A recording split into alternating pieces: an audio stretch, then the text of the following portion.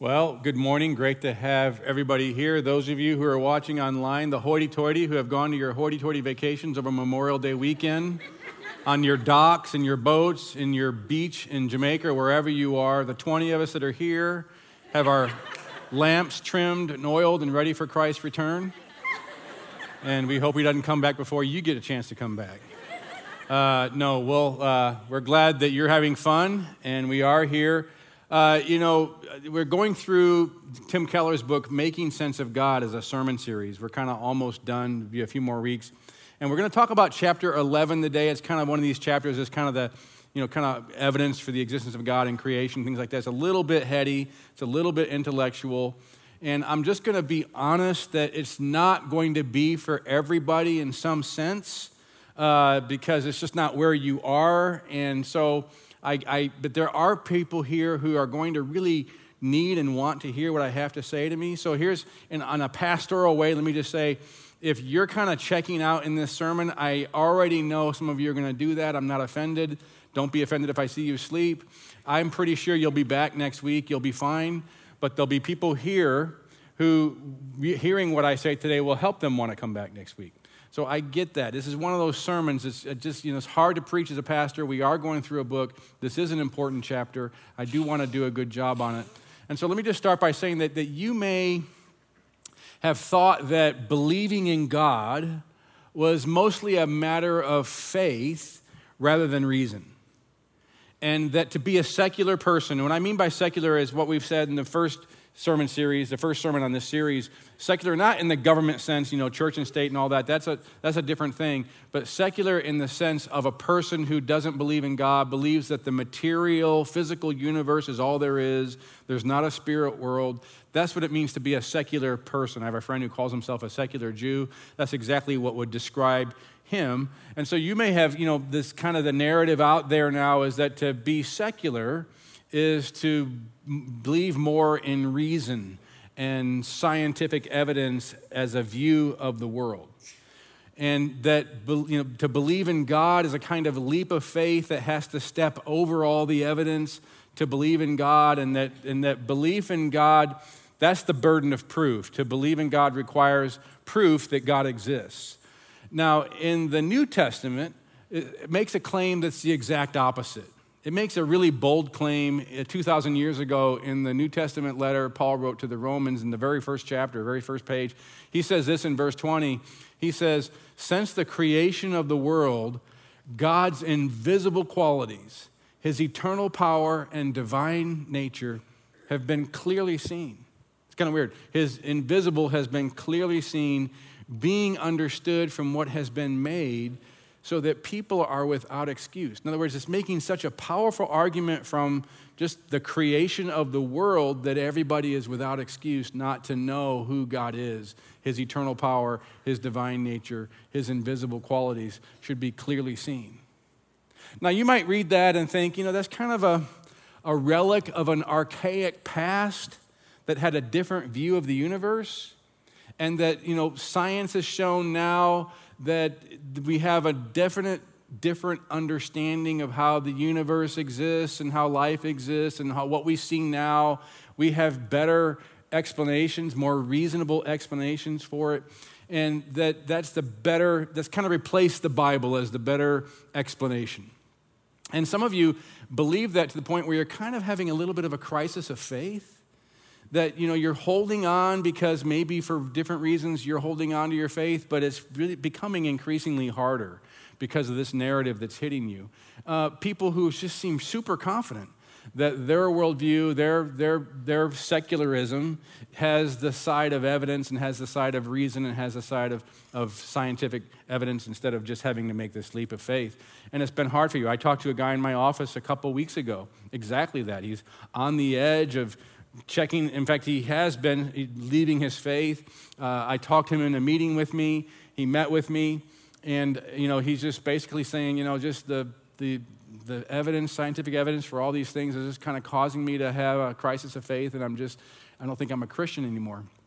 And I said to him what I'm going to say to you, and that's this. I said, they've tricked you. They've convinced you, because of their confidence, that they have the answers to the biggest questions of life. Ricky Gervais, Richard Dawkins, whatever. They've convinced you that science has answered the big questions of life, but they haven't answered any of them. They haven't answered a single one. And when he looked at me, I could see kind of hope come back in his eyes. But it's one thing to say what I just said. It's another thing to actually prove it, to show that. So what I want to do in the time I have now is sort of flesh out that claim that they haven't answered any of the questions, and that still the best explanation is the verse we just read and tons of other verses in the Bible of a creator. Because here's the thing, and again, this is going to, you're going to have to come with me on a little bit of a very technical journey on some things. If you check out, that's fine, I'm not offended, but try to stick with me a little bit because it's different than other sermons that we've had. But first of all, they haven't answered the mystery, the question of the origin of the universe. Now, here's what I mean. That up until about, mid-20th century, the scientific consensus was what's called the steady state theory. That the universe was primarily just the matter that has existed infinitely, eternally, and that there's just the way the universe is and the matter stays the same. It's just a steady state. But in 1929, a guy named Edwin Hubble, the Hubble telescope is named after him. The Hubble telescope took this picture of a cluster of galaxies, 10,000 galaxies in that cluster, just in that area that the Hubble telescope took a photo of. And he noticed in 1929 when he looked at the light, when you take college astronomy, one of the things you learn is to look at the light from stars through the spectrum thing, and because of the spectrum of light, you can see what the star is made of. And when he looked at the light that came from galaxies, that he noticed what's called the red shift. When the spectrum shifts to the red, that means it's moving away.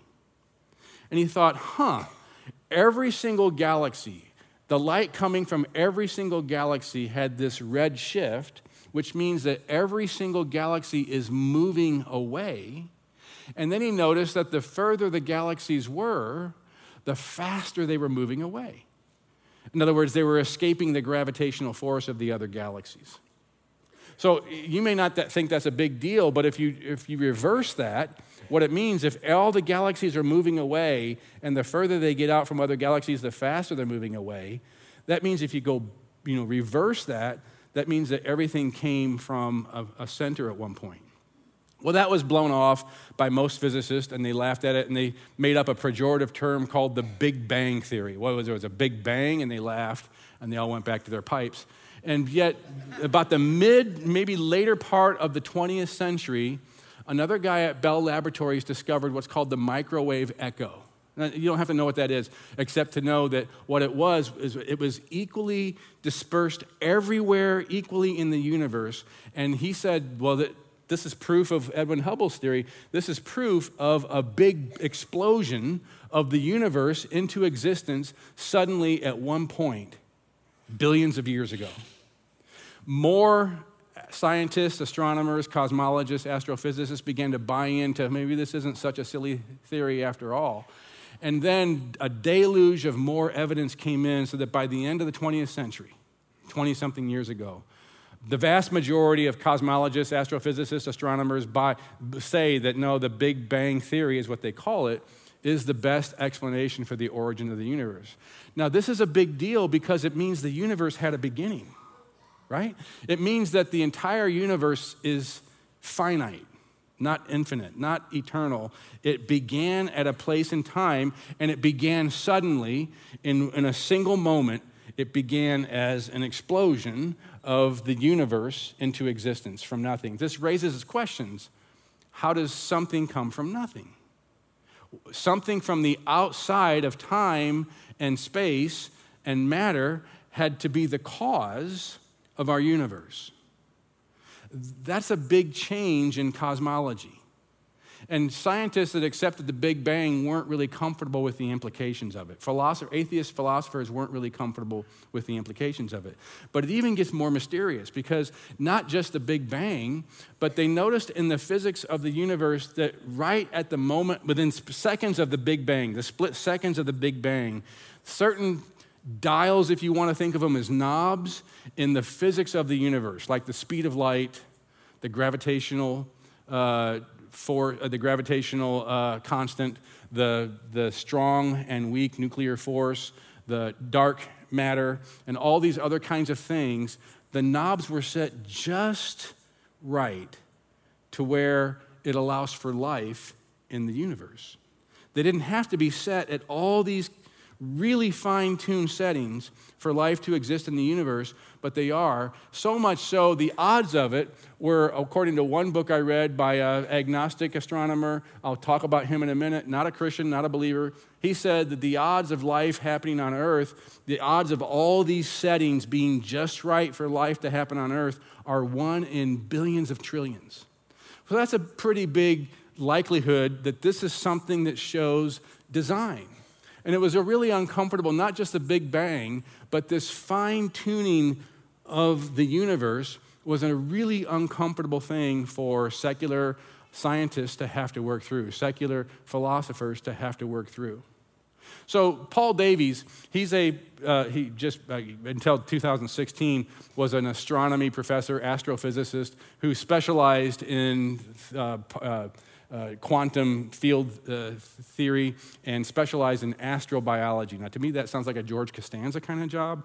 Astrobiology, I don't know what his life he's studying right now, but he's an expert in astronomy. He's a British astronomer, taught at Cambridge, eventually, like I said, at Arizona State University, has published over 30 books on astronomy, astrophysics, all these kinds of things, widely published, widely quoted. If you watch a lot of these things on PBS on something about space, chances are they're going to have a Paul Davies interview in there somewhere. And he writes this in his book. He wrote a book called The Goldilocks Enigma. Why is the universe just right? That's the Goldilocks idea for life. Again, he calls himself a religious agnostic, but he's intellectually honest, and that's why I like his book, and to be honest, a lot of Christians read his books because he's intellectually honest, and he kind of tells you where the issues really are. He's not trying to necessarily persuade. He's just saying, this is what we know, this is what we don't know. These are the mysteries, these are not the mysteries. And so he says this, he says, scientists have long been aware that the universe seems strangely suited to life, but they mostly chose to ignore it. It was an embarrassment.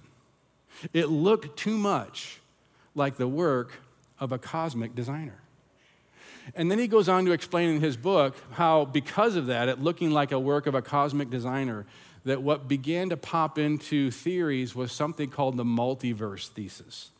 The multiverse thesis, and you may have seen it in superhero movies or Star Trek, but it's just a thesis that was brought because of the what's seen in the whole appearance of design in the universe. And the multiverse thesis is that there are an infinite number of universes. The multiverse is infinite, it's eternal, it's constant, but there are an infinite number of universes that pop into existence like different bubbles.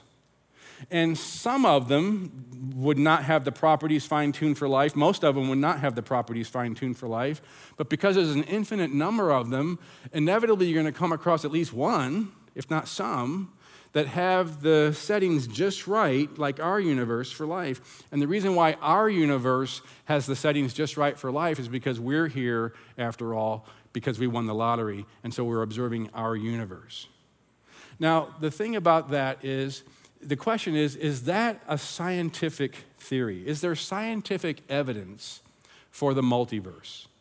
And here's what Paul Davies, again, an agnostic, not a Christian, here's what he says. He says that science, in spite of its widespread appeal and its apparently neat solution of the Goldilocks enigma, in other words, the fine-tuning of all the things for life, there are many scientists who dismiss the multiverse as a speculation too far. The multiverse comes across as a cheap way out. And then Paul Davies goes on to say, another frequently voiced criticism of the multiverse is that it isn't science because it can't be tested by experiment or observation. So the multiverse can't, at least now, be tested. So in this respect, the multiverse theory hovers on the borderline between science and fantasy, kind of like science fiction. So he says, although a strong motivation, this is Paul Davies' words, again, an agnostic, not a Christian, a strong motivation for introducing the multiverse concept is to get rid of the need for design. Something must be accepted on faith, even in the scientific accounts. Now, when you read his books, I just tried to pick out a quote because I had to, I didn't want to have too many quotes up here. I've got too many as it is, you'll find out. But I wanted to just kind of pick as little as I can. But here's what he's saying. Whether you believe in God created the universe, or whether you believe that there's a multiverse that pops different universes into existence, both require a step of faith. Neither of them have scientific evidence. You're going to have to step in faith either way.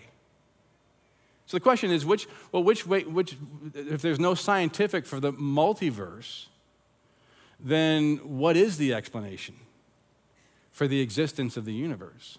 Well, they haven't answered it. I mean, they just have a speculation that borderlines, according to Paul Davies, the astronomer, on science and fantasy. But it was mainly motivated because the universe showed too much signs of a designer, and so they had to have another theory. But is there scientific evidence? Have they answered the question for the existence of the universe? And the answer is no, they haven't answered the question at all. There's no science, here it is, I want you to hear me. There's no scientific evidence of how the universe came into existence. None. So in the sense of what caused it. Yes, there's a Big Bang, but what caused the Big Bang? But rather, there is scientific evidence that there was a Big Bang. There is scientific evidence that the universe began, that it's not eternal, it had a beginning. So the question is, well, something doesn't come from nothing, so what caused it? And the fine-tuning of the universe raises even more in the very first seconds of the Big Bang that it was so fine-tuned, a chance of 1 in billions of trillions fine-tuned for life. Well, that's not a lot of scientific evidence that you don't need a God, you don't need a designer. There's no scientific evidence that contradicts the Bible at all. But it's even when it comes to life itself. Here's the thing. How did life begin?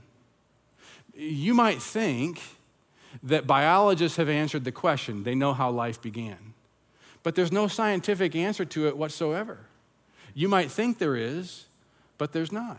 Now, here's where I have to read a lot. Those of you who aren't interested in this, there's nothing I can do at this point. But if you can follow along, and I really worked. I spent all day yesterday cutting quotes because I knew I couldn't have too many. But what I chose because I think it really matters. So here's what Paul Davies says in his book that I was quoting before. Here's what he says about life. Now remember, he's an astrobiologist, at least that's his specialty. So he does know about biology. And he says this: biological organisms are immensely complex. To a physicist, they look nothing short of miraculous. Now, that's his words, not mine. Biological organisms look nothing short of miraculous. The living cell contains minuscule, and these are his words, pumps, levers, motors, rotors, turbines, propellers, scissors, and many other instruments familiar from a human workshop. The command and control functions of the cell are encoded in its DNA database, which implements instructions through intermediary molecules using an optimal mathematical code to convert software instructions into hardware products with customized functionality. And this is just one cell. Then he goes on and he says, in a larger organism, vastly many cells get together and cooperate to form organs such as eyes, ears, brains, livers, and kidneys, many of them immensely elaborate in their structure and function. The human brain alone has more cells than there are stars in the Milky Way galaxy. So it all adds up to a package of marvels that boggles the mind. And then he says this, catch this. If you didn't listen at least to this slide. It has to be admitted that the origin of life remains a deep mystery. But that cannot be used as an argument against Darwinian evolution, because biogenesis, in other words, the beginning of life, is not part of evolutionary theory. Now, I'm not talking about evolution. I'm not saying evolution is true or false. That's not all what I'm talking about. What I'm talking about is there's a difference between evolution of how one species goes into another and the origin of life. He says that the origin of life, how life started, is not even part. It's not even what evolutionary theory does. And he says it has to be admitted that the origin of life still remains a deep mystery. They don't have an answer of how life started. Nobody has an answer. They have theories, but there's no scientific evidence. It still remains a deep mystery. Now, here's where it's going to get kind of long, but there's a philosopher named Thomas Nagel, philosopher at New York University, an atheist philosopher, teaches at New York University, taught at Princeton before that. And he says, he's a widely published philosopher, been publishing for decades, a very well-known atheist philosopher, believes in all the atheist things you have to believe to be an atheist philosopher. But he's honest, intellectually honest, and especially in his book called Mind and Cosmos, he talks about this whole idea of how life began and the theories, what we have and what we know and what we don't know. And he writes this in his book, Mind and Cosmos. He says, no viable account, this is an atheist philosopher, no viable account, even a purely speculative one, seems to be available of how a system of staggeringly, functionally complex and information-rich as a self-producing cell. There's right now, no theory of how just a single self-reproducing cell can exist, how it sprang into existence. And then he says this, controlled by DNA, RNA, or some predecessor, could have arisen by chemical evolution alone from a dead environment. So here's what he's saying. It's one thing to believe that somehow a dead universe of just matter, somehow something happened where all the things got right exactly in the premortal slime and exactly at the right moment with exactly the right elements, and a living cell was created. It's another thing entirely to have all the coded DNA and RNA to reproduce another cell in that very first cell that it just popped into existence. That's a whole new Twinkie. That's a whole new ball game. And he says there's no explanation for that whatsoever. And so he goes on and he says, although scientists continue to seek, still an endeavor, a purely chemical explanation of the origin of life, there are also card-carrying scientific naturalists. I've been using the word secularist, but that's the same word, naturalists, like Francis Crick, who say that it seems almost a miracle. That was Francis Crick's word, that that life coming into existence seems almost a miracle. Crick is led by his reflection on the probabilities to the hypothesis of directed panspermia. Now, I'll let you figure out what that word means. But they have to come up with something scientific to sound like they know what they're doing. And here's what directed panspermia is. The earth was seeded with unicellular life, in other words, single-cell organisms, sent from an advanced civilization elsewhere in our galaxy where life had evolved earlier. So just backing up the problem, this depends on the supposition that there were other planets of other stars whose physical environment made the accidental formation of life less unlikely. And then he goes on and he says, but Crick acknowledges that there is no basis for confidence about any of these likelihoods. So here's the thing. Atheists might be right.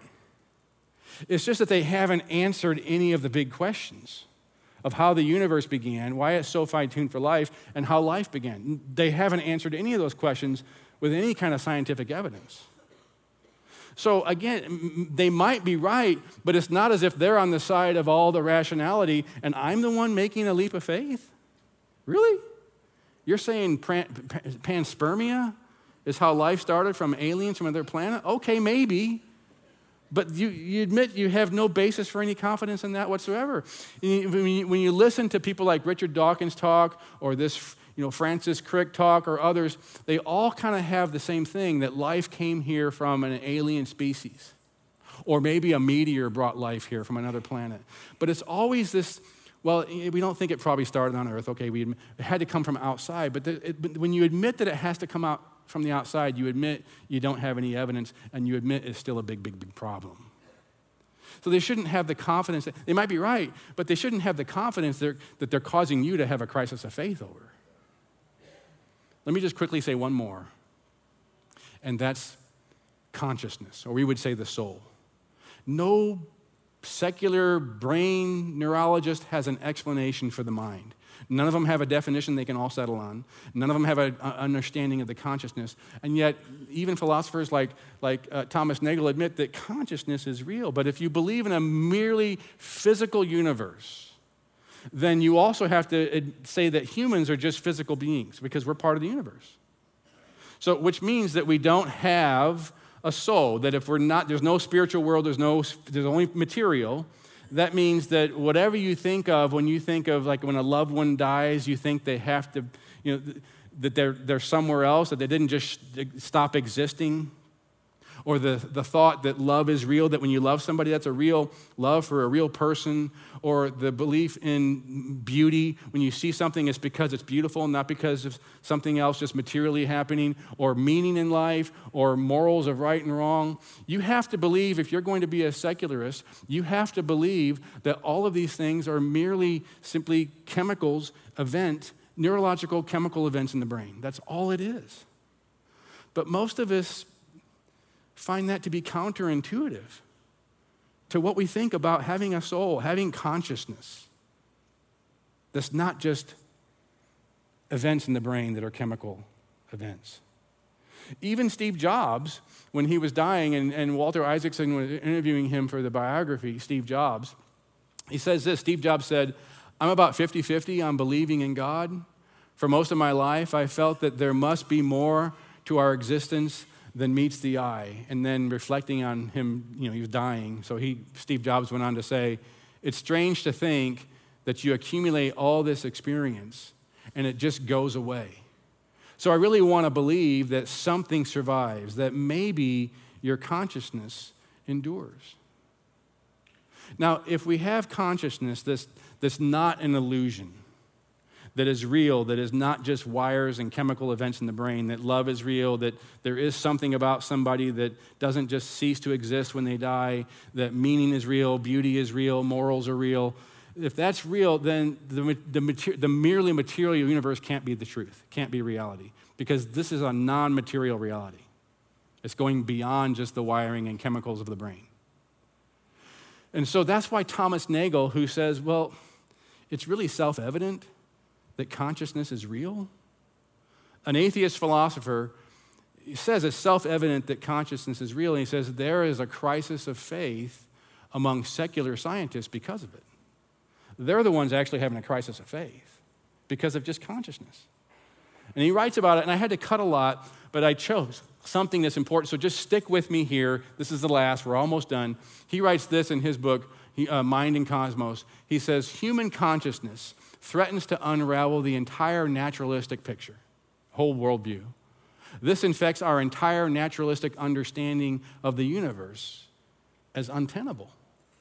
He goes on and he says, for a satisfactory explanation of, this is where it gets really wordy, so stick with me, for a satisfactory explanation of consciousness as such, a general psychophysical theory of consciousness would have to be woven into the evolutionary story, one which makes intelligible both why specific organisms have the conscious life that they have and why conscious organisms arose in the history of life on Earth.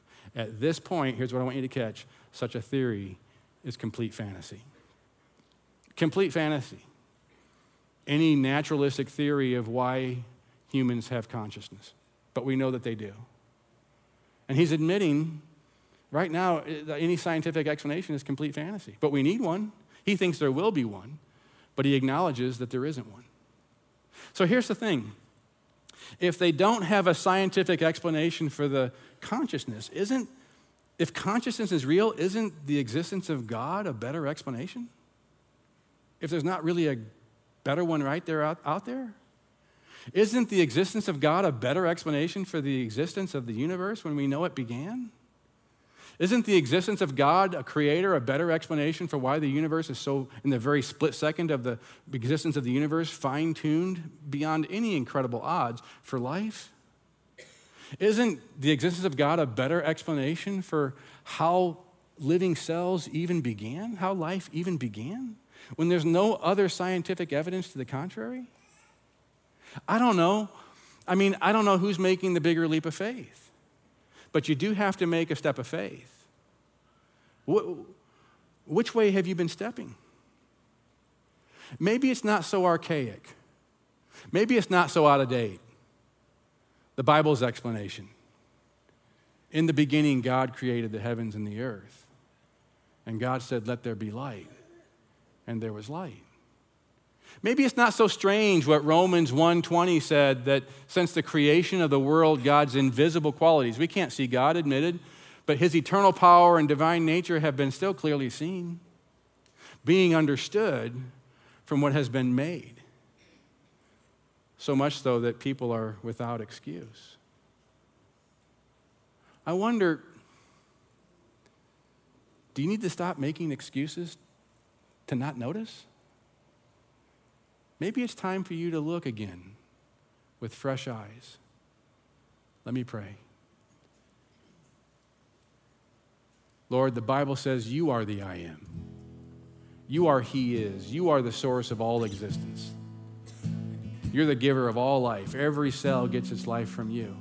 You sustain all life at every moment. You are the one who inhabits eternity. And you created time. And you created space. And you created this universe. And you created life. And nobody else has any evidence to the contrary. It's still the best answer out there. In the beginning, God created the heavens and the earth. And that what is invisible is clearly seen and understood by what has been made. We thank you that that is still so clear that everybody is without excuse. So I pray that you help us look again and stop making excuses. And I pray this in Jesus' name. Amen.